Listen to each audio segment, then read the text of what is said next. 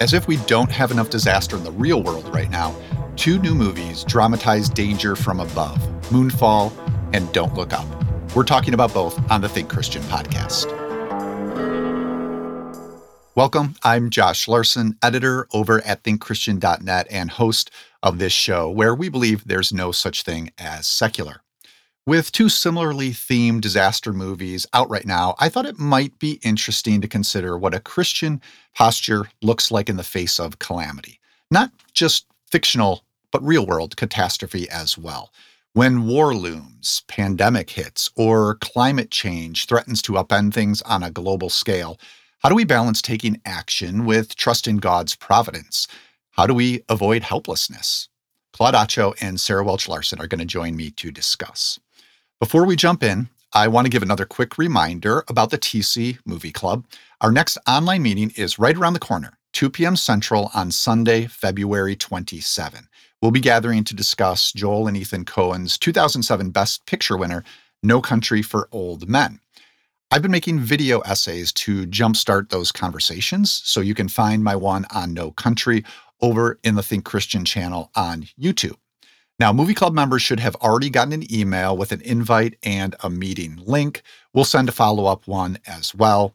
If you're not a member but want to join, it's easy. Just go to thinkchristian.net/movie club. We'll get you that info so you can join us at 2 p.m. Central on Sunday, February 27. That is, if the moon hasn't already crashed into the earth. Let's talk Moonfall. I have Sarah Welch Larson here, who I can introduce for the first time, I think, since she's been on the show. Sarah, you are now the co-host of a podcast that we're big fans of here at TC, Seeing and Believing. So congrats on that. Tell us a little bit about it. Thank you. Yeah, it's a lot of fun. I co-host with Kevin McLenithan, who is actually a fellow Chicagoan for both of us as well. And every week we search for the sacred on screen in movies and occasionally in TV. And then we just introduced a new segment where we go back and we watch movies that one or the other host hasn't seen yet, which has been quite a lot of fun to watch. So yeah, I'm enjoying it quite a bit.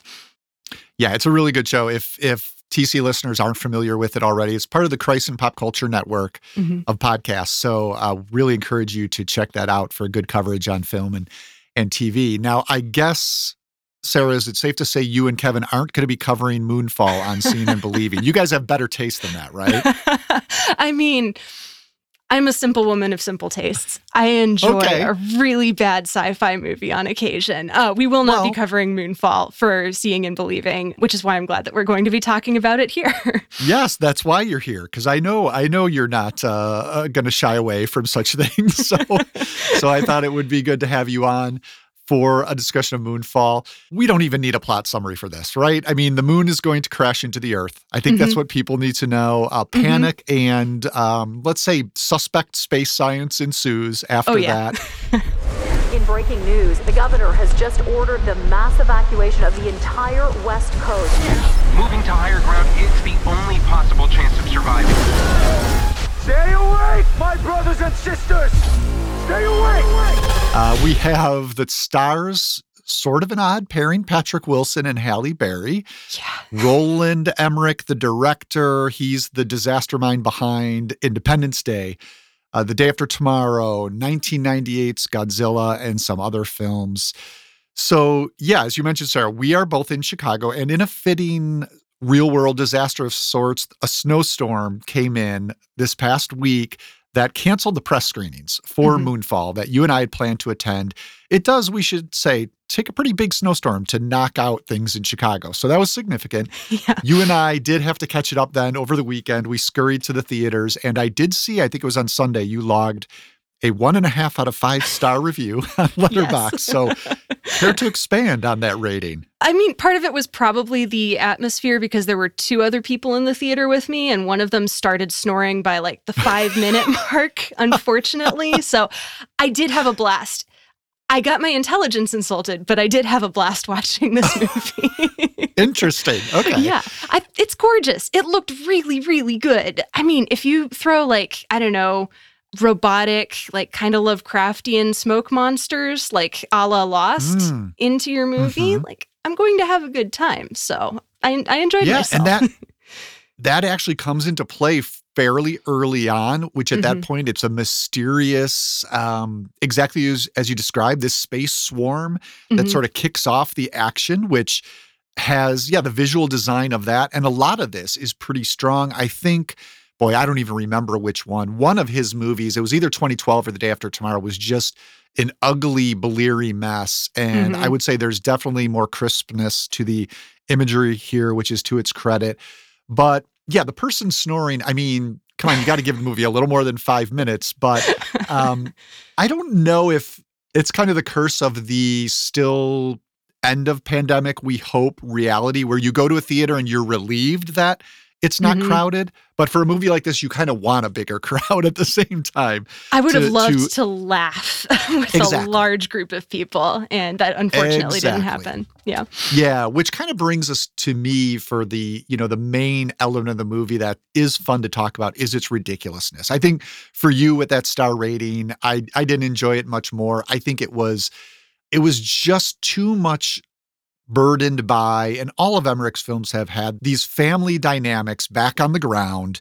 There were so many supporting characters in this one, and they had such complicated family dynamics of whose ex was whose ex and what their relationship was and how the kids were related. And honestly, I could have cared less about any of that, really, because the characters were so thinly drawn. As I said, it was very confusing. And the movie just had way too much of that for me and not enough of the ridiculousness and the silliness that I do want to get to. So let me hear from you what your favorite silly moment was, what your favorite ridiculous moment was that maybe you wouldn't say makes it worth someone going to see this, but at least lightened your experience of it a little bit.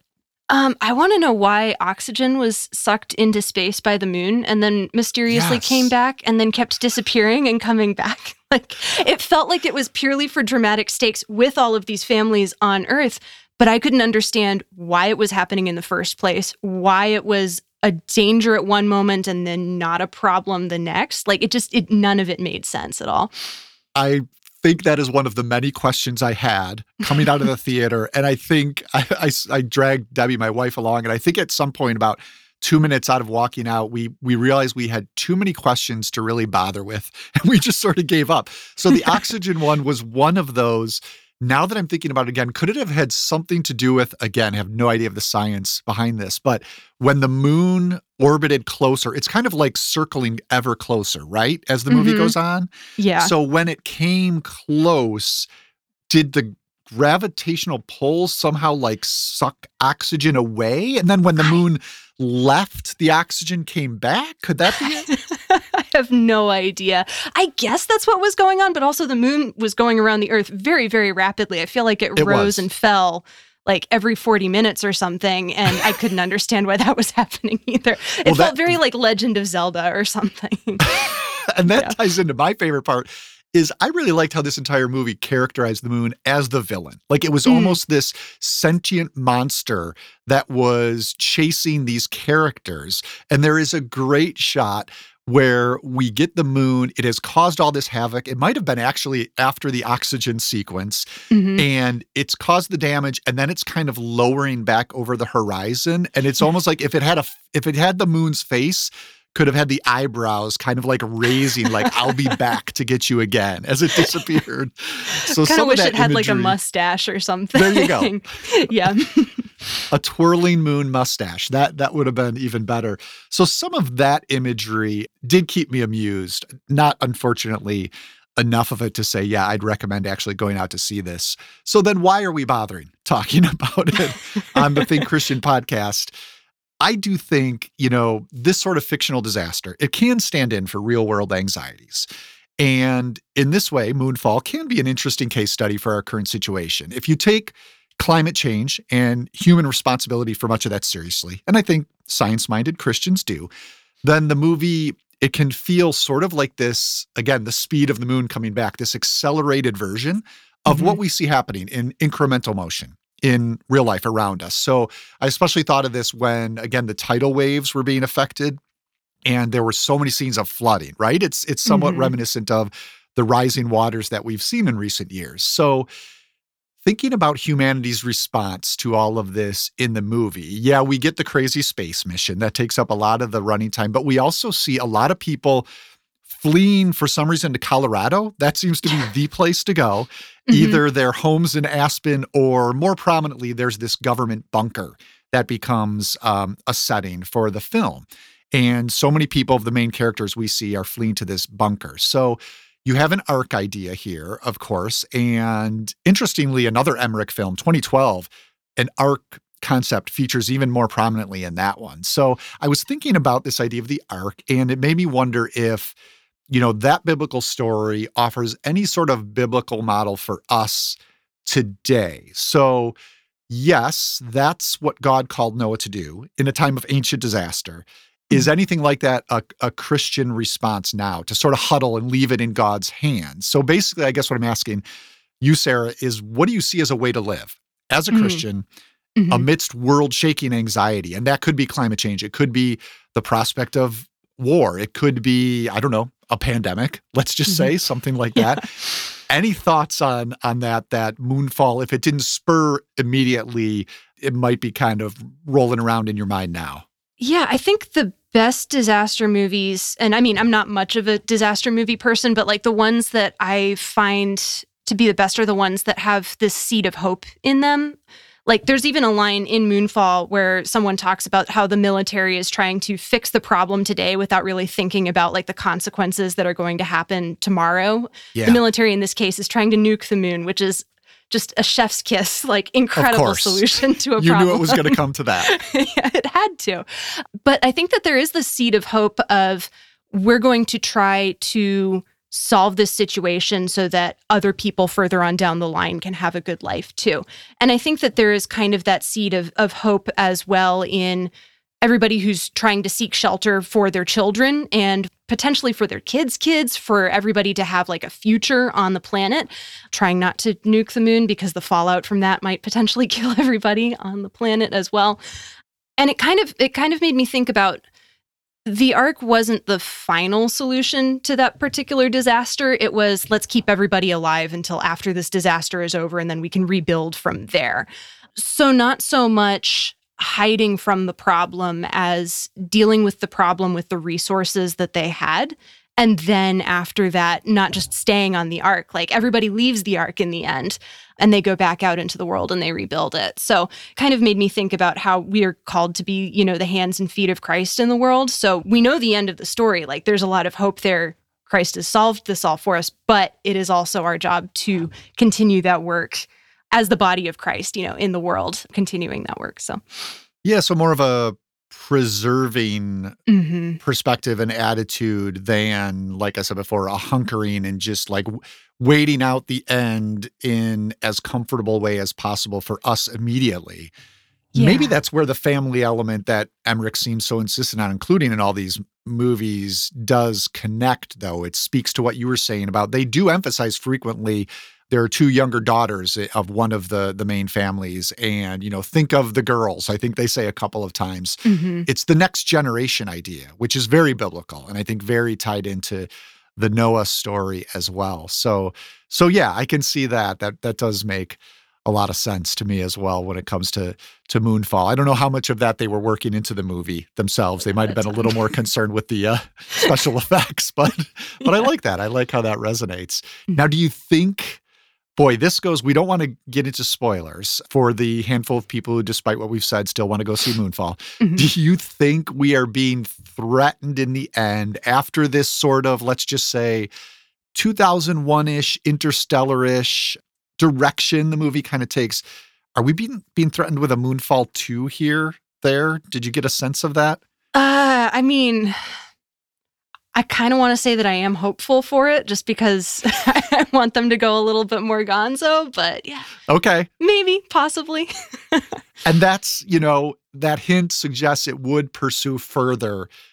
I assume that's what you're referring to as gonzo, is kind of that direction it takes, which I didn't expect at all. Me neither. And I think is different from some of Emmerich's other movies, right? That I've seen at least. Yeah, it felt a little bit more, I don't know, wider in scope, I guess, than a lot of his other stuff. I don't want to say too much more about it because it is a pretty bonkers reveal. Yeah, I would say like deeper think science fiction maybe is the turn it takes compared to disaster science fiction. And that did help perk me up a little bit. I'll admit, like I was fading there for a while and then it took that turn. I was like, oh, unexpected, kind of interesting. I'm always a sucker for that sort of stuff. It doesn't always work out well. And in this case, it's probably split down the middle, but at least I don't know. It woke me up. Did it wake the person in your theater up or were they just out the whole time? I think they woke up, but it was also a pretty loud movie, so I'm not entirely sure.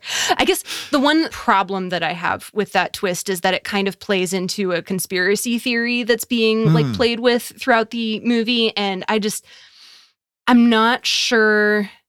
I mean, it's not a very believable conspiracy theory, but I'm also a little bit troubled by just like the idea that the government would try to hide something that's going on with that particular plot twist. Another question we had that we could not quite answer. Like, why was that ever, what was the motivation for ever hiding that? I never could get that either. So other than having someone who could explain to the audience what was going on and then also repeat the obvious multiple times, like I could have just done without that character completely. Yes, that's very true. And I think the conspiracy element, which again is also in Emmerich films before this, it's a little harder to kind of laugh at or laugh off now that conspiracies of all sorts have proven to be real world dangerous. So when you get a movie like this, that's kind of in a sense, in one way, proving a conspiracy to be true. Yeah, that part, I think it would have been easier to laugh at, say, 5-10 years ago in an Emmerich film than it really is now. So agreed. All right. I think we gave Moonfall plenty of the attention it deserves. So thank you for that. Sarah, before I let you go, just a tease and a confirmation. You're going to join me, right, for the next gathering online for the TC Movie Club for No Country for Old Men? Looking forward to it. I love No Country for Old Men. It's my all-time favorite Coen Brothers film. So I'm excited to talk about it. Perfect. You're the right person to have. So that's going to be 2 p.m. Sunday, February 27. We'll be gathering for that. And again, if you're not part of the TC Movie Club and you want to join us, there's still time after you hear this episode. So just go to thinkchristian.net/movie club and you can sign up, and then we'll email you with those details and an invite and a meeting link, everything you need. So to gather with Sarah and I and discuss No Country for Old Men. So yeah, looking forward to that, Sarah. We'll see you then. Me too. Thank you.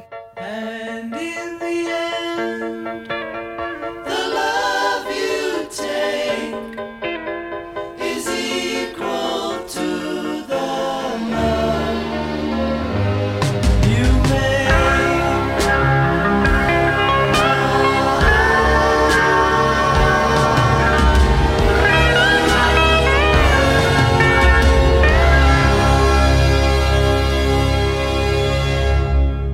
That was a little bit of The End by, of course, the Beatles. They closed out their album Abbey Road with that track, and it wound up being their final recorded work together. Seems a fitting choice for this episode's Spotify mix of songs contemplating the end, I'd say. I wrote a piece for Think Christian about Get Back, the Beatles' expansive documentary produced by Peter Jackson, and some of the spiritual perspectives it brought out as I watched it. Keep an eye open for that and let me know what you think. Disasters, the ecology, death, some pretty heavy stuff, but songwriters and artists have been contemplating these things for a long, long time.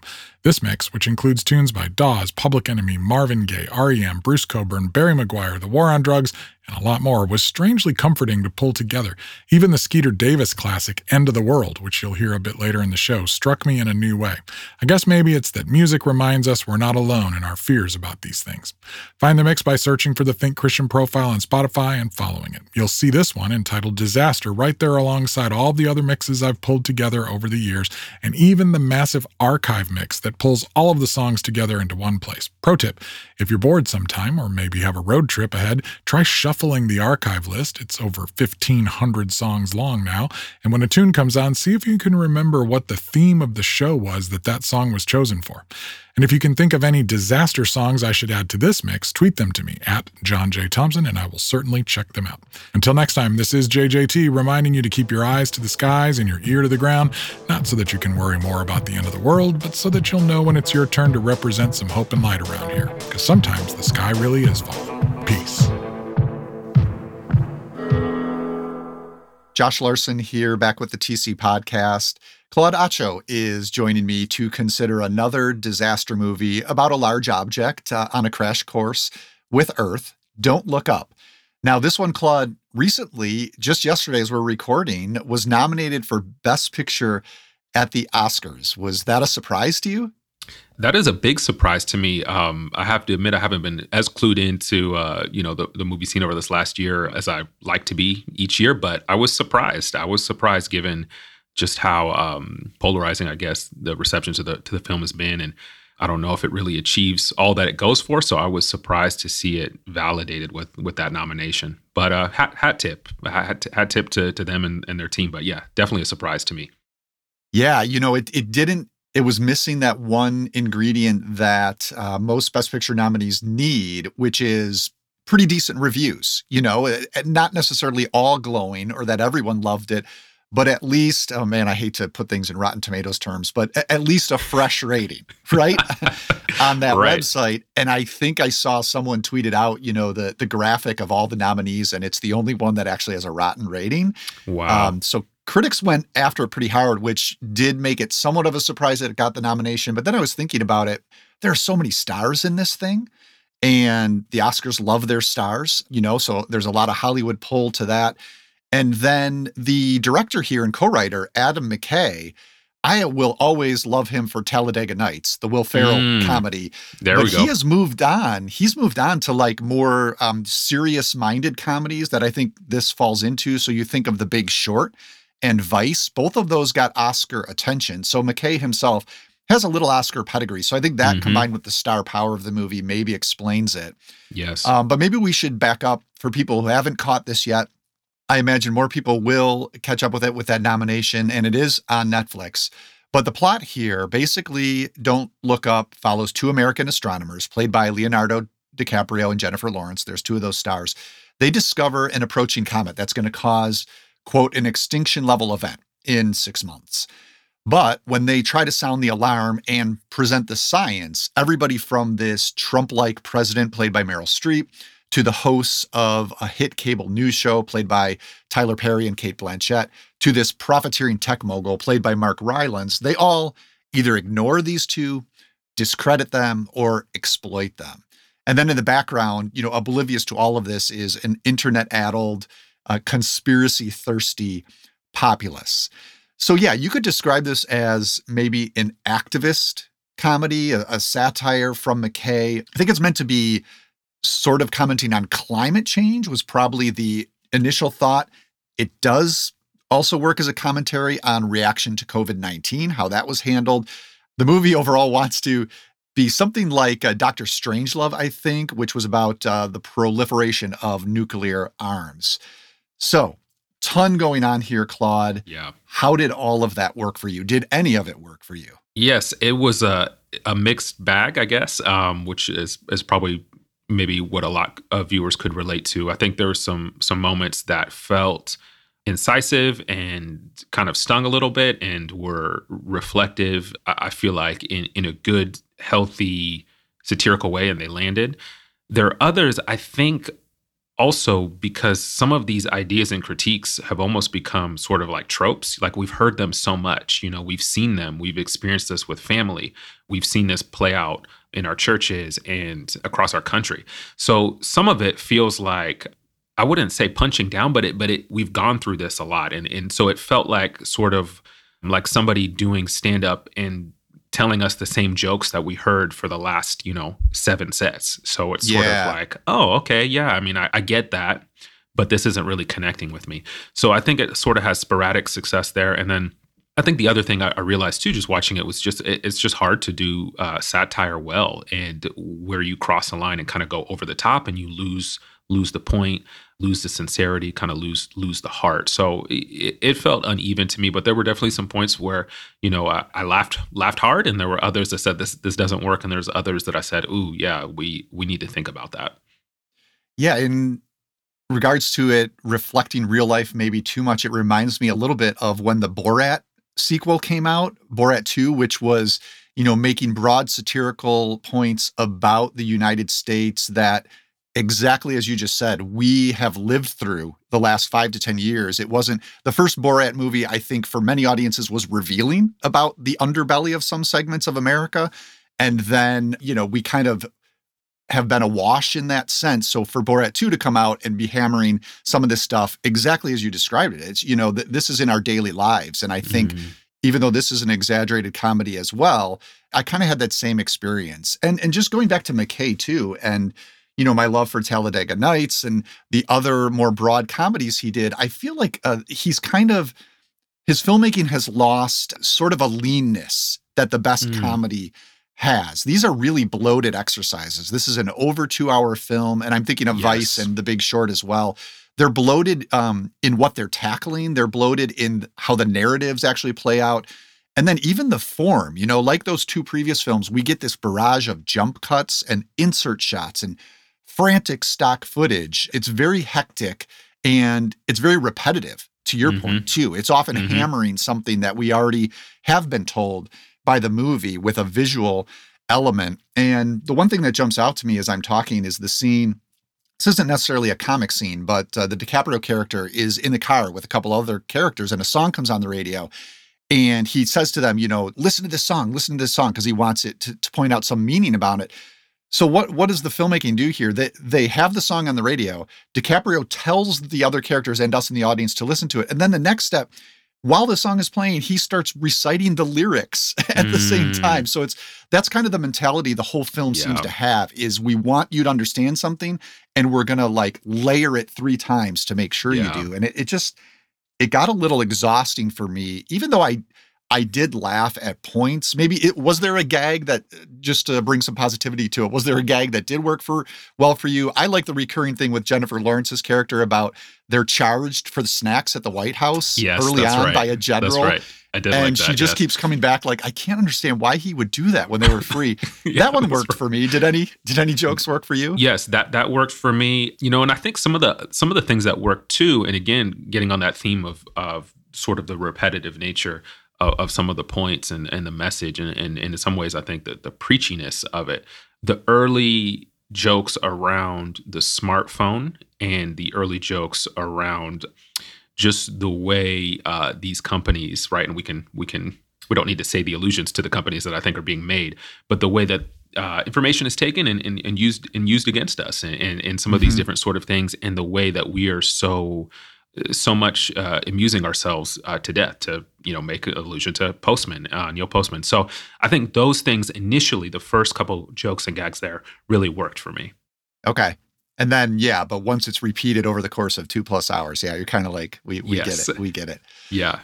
I do think the movie is helpful for, this bigger idea that we want to consider on the show, and just this question of what a Christian posture looks like in the face of impending disasters. So whether it is COVID-19 or accelerating climate change. And, the movie highlights one posture I think we might be tempted to take, and that's to believe that we, with, God's blessings of wisdom and technology and wealth, but that we can save the world on our own. And we see that going back to the Mark Rylance character, who, is the head of this company that stands in for a couple of the big tech giants who run our lives these days. At one point late in the movie, he's been brought in with this. He has got this plan, how they're going to handle this comet, right? To divert the comet, basically. And he gives this speech, and it not only talks about how they're going to take care of the comet, but then he starts drifting off and saying how at the end of this mission, we will have ended injustice and we will have ended poverty. And it's just kind of keeps blowing up his ambition. So I was wondering what you made of that moment, or even that Rylance character. I did, yes. That character I found really interesting, and I do remember that moment. What I like about that is it felt like the satire that cuts across a lot of demographics. I think we can get triumphalistic in terms of, on the church side of things, knowing the commission that we have from God, not just, it's not only the Great Commission, but the Great Commandment, and to care for God's creation. And so we can think that, hey, if we get it together, we'll fix everything. And then I think also on the sort of, for those outside of the church, there can be a real sense that if we just kind of get these ducks in a row, get the unenlightened people to get enlightened and do these sort of things, then we'll fix all this stuff. So that works for me because I feel like that hits home in a lot of different categories and lanes. And I found that character, really interesting and I think revealing about, our desire to trust in ourselves. I think even about Jeremiah 17, like, when we trust in ourselves alone, the prophet says that we're cursed. We're not helped because we're insufficient in and of ourselves. And so that worked for me. And, related to that, the other thing I was thinking about in connection with the film and what a Christian response might look like to disaster was just sort of the way people respond to that claim of salvation, essentially, of that claim of rescue. And it made me think about just a category of characters that we get in the Proverbs: the fool,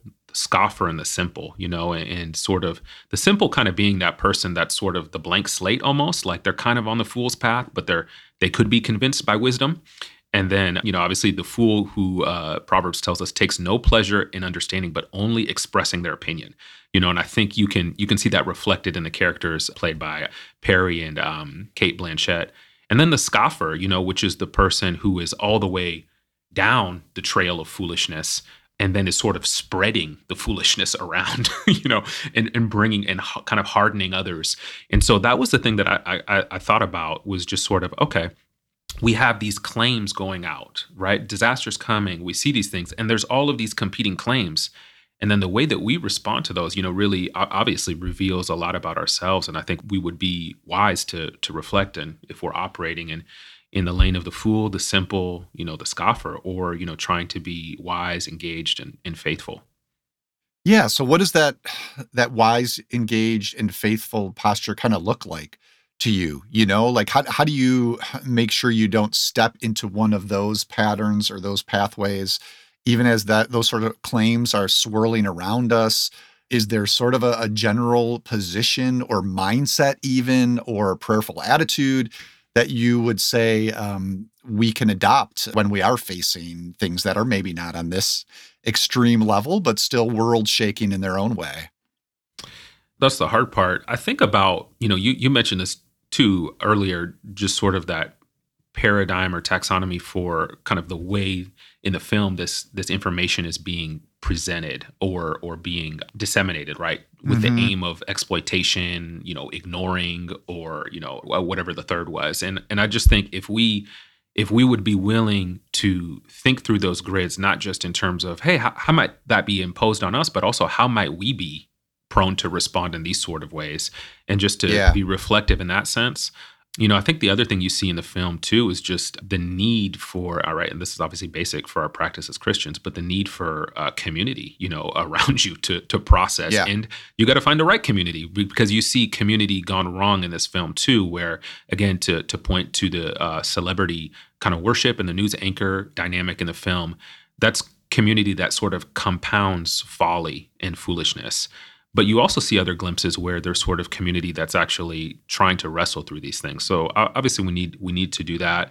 I mean, and I think too, sort of even, I guess, the disaster, sort of what it does for people, whatever scale it's happening on, is just sort of the unveiling of like what's actually in our realm of control and what is not, and then thinking about what faithful, praying, living, loving, and serving looks like with the things that are actually in our hands or near us, and having to release the things that are not, and knowing that we have to entrust that to God's care.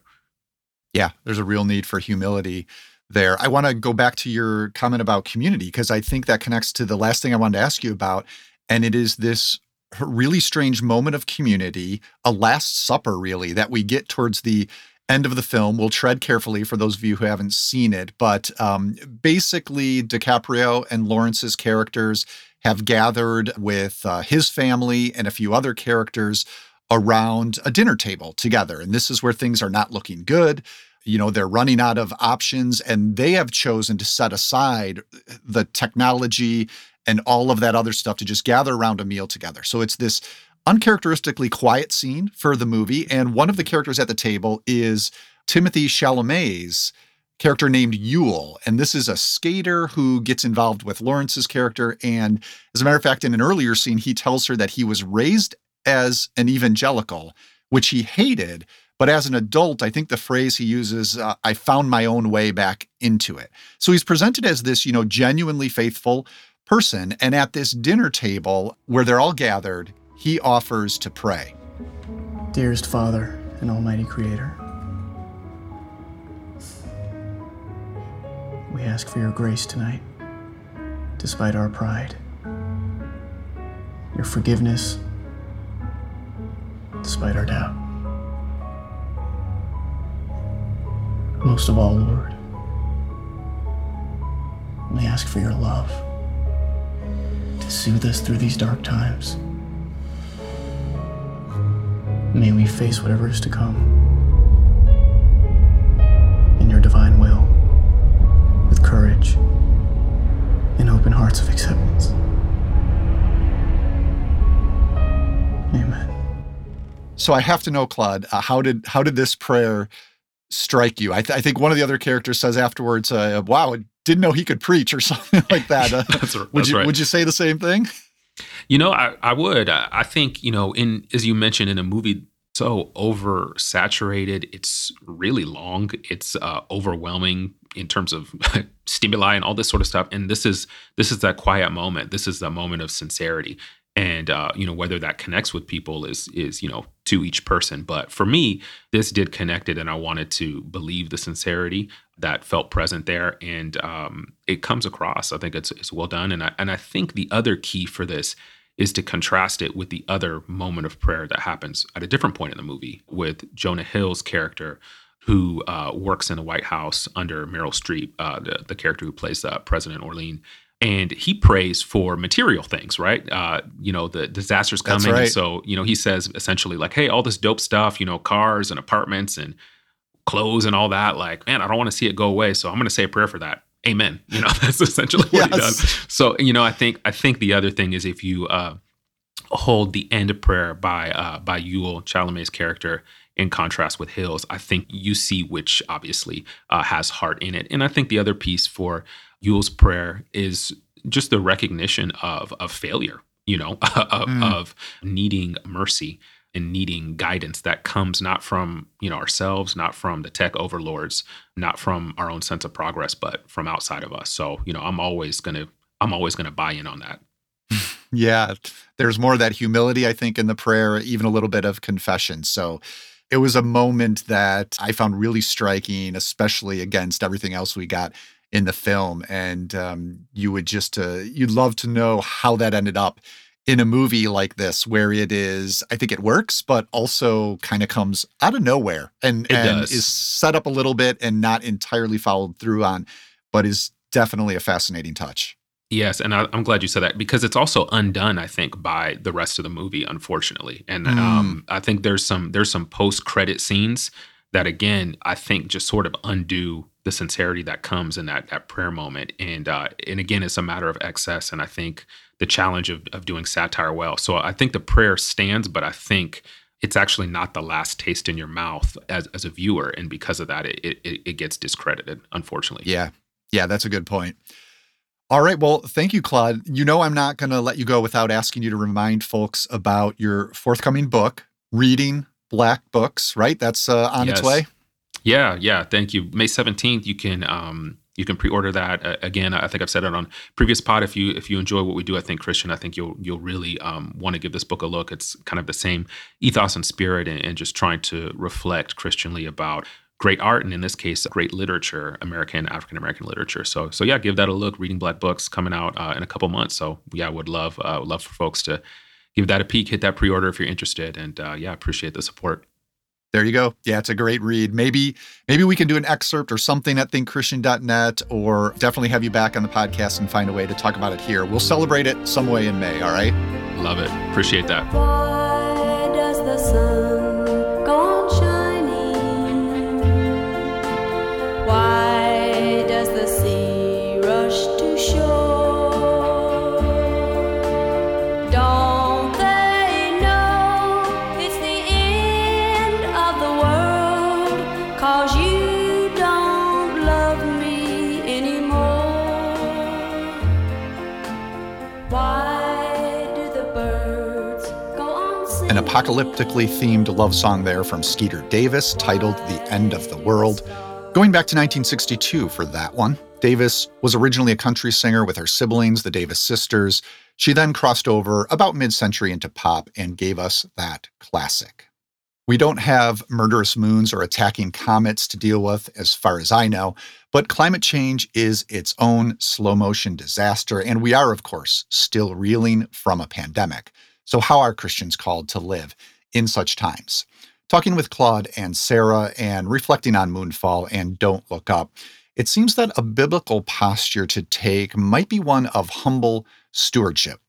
Trust in God's sovereignty over our own abilities while still doing what we can to protect and preserve this good world that's been given us. So holding Colossians in one hand, where we're told that in God, all things hold together, and the cultural mandate of Genesis 1:28 in the other. You can keep up with Claude and Sarah and connect with them on Twitter at Claude Atcho and at Dodgy Boffin. Of course, we are on Twitter as well as Facebook. You can find us at Think Christian. If you ever want to watch us chat away, well, all the video versions of the show are on the TC YouTube channel. That's also where you can find the video essays I've been making for the TC Movie Club series on the films of the Coen brothers. Speaking of YouTube, if you are watching this right now, well, you did miss out on a couple of tracks John J. Thompson selected to accompany the show. You can catch up with those songs and a whole bunch more, all around the theme of disaster, by searching for the Think Christian playlist on Spotify. And don't forget to check out John's post over at thinkchristian.net on the new Beatles documentary, Get Back. The Think Christian podcast is a production of Reframe Ministries, a family of programs designed to help you see your whole life reframed by God's gospel story.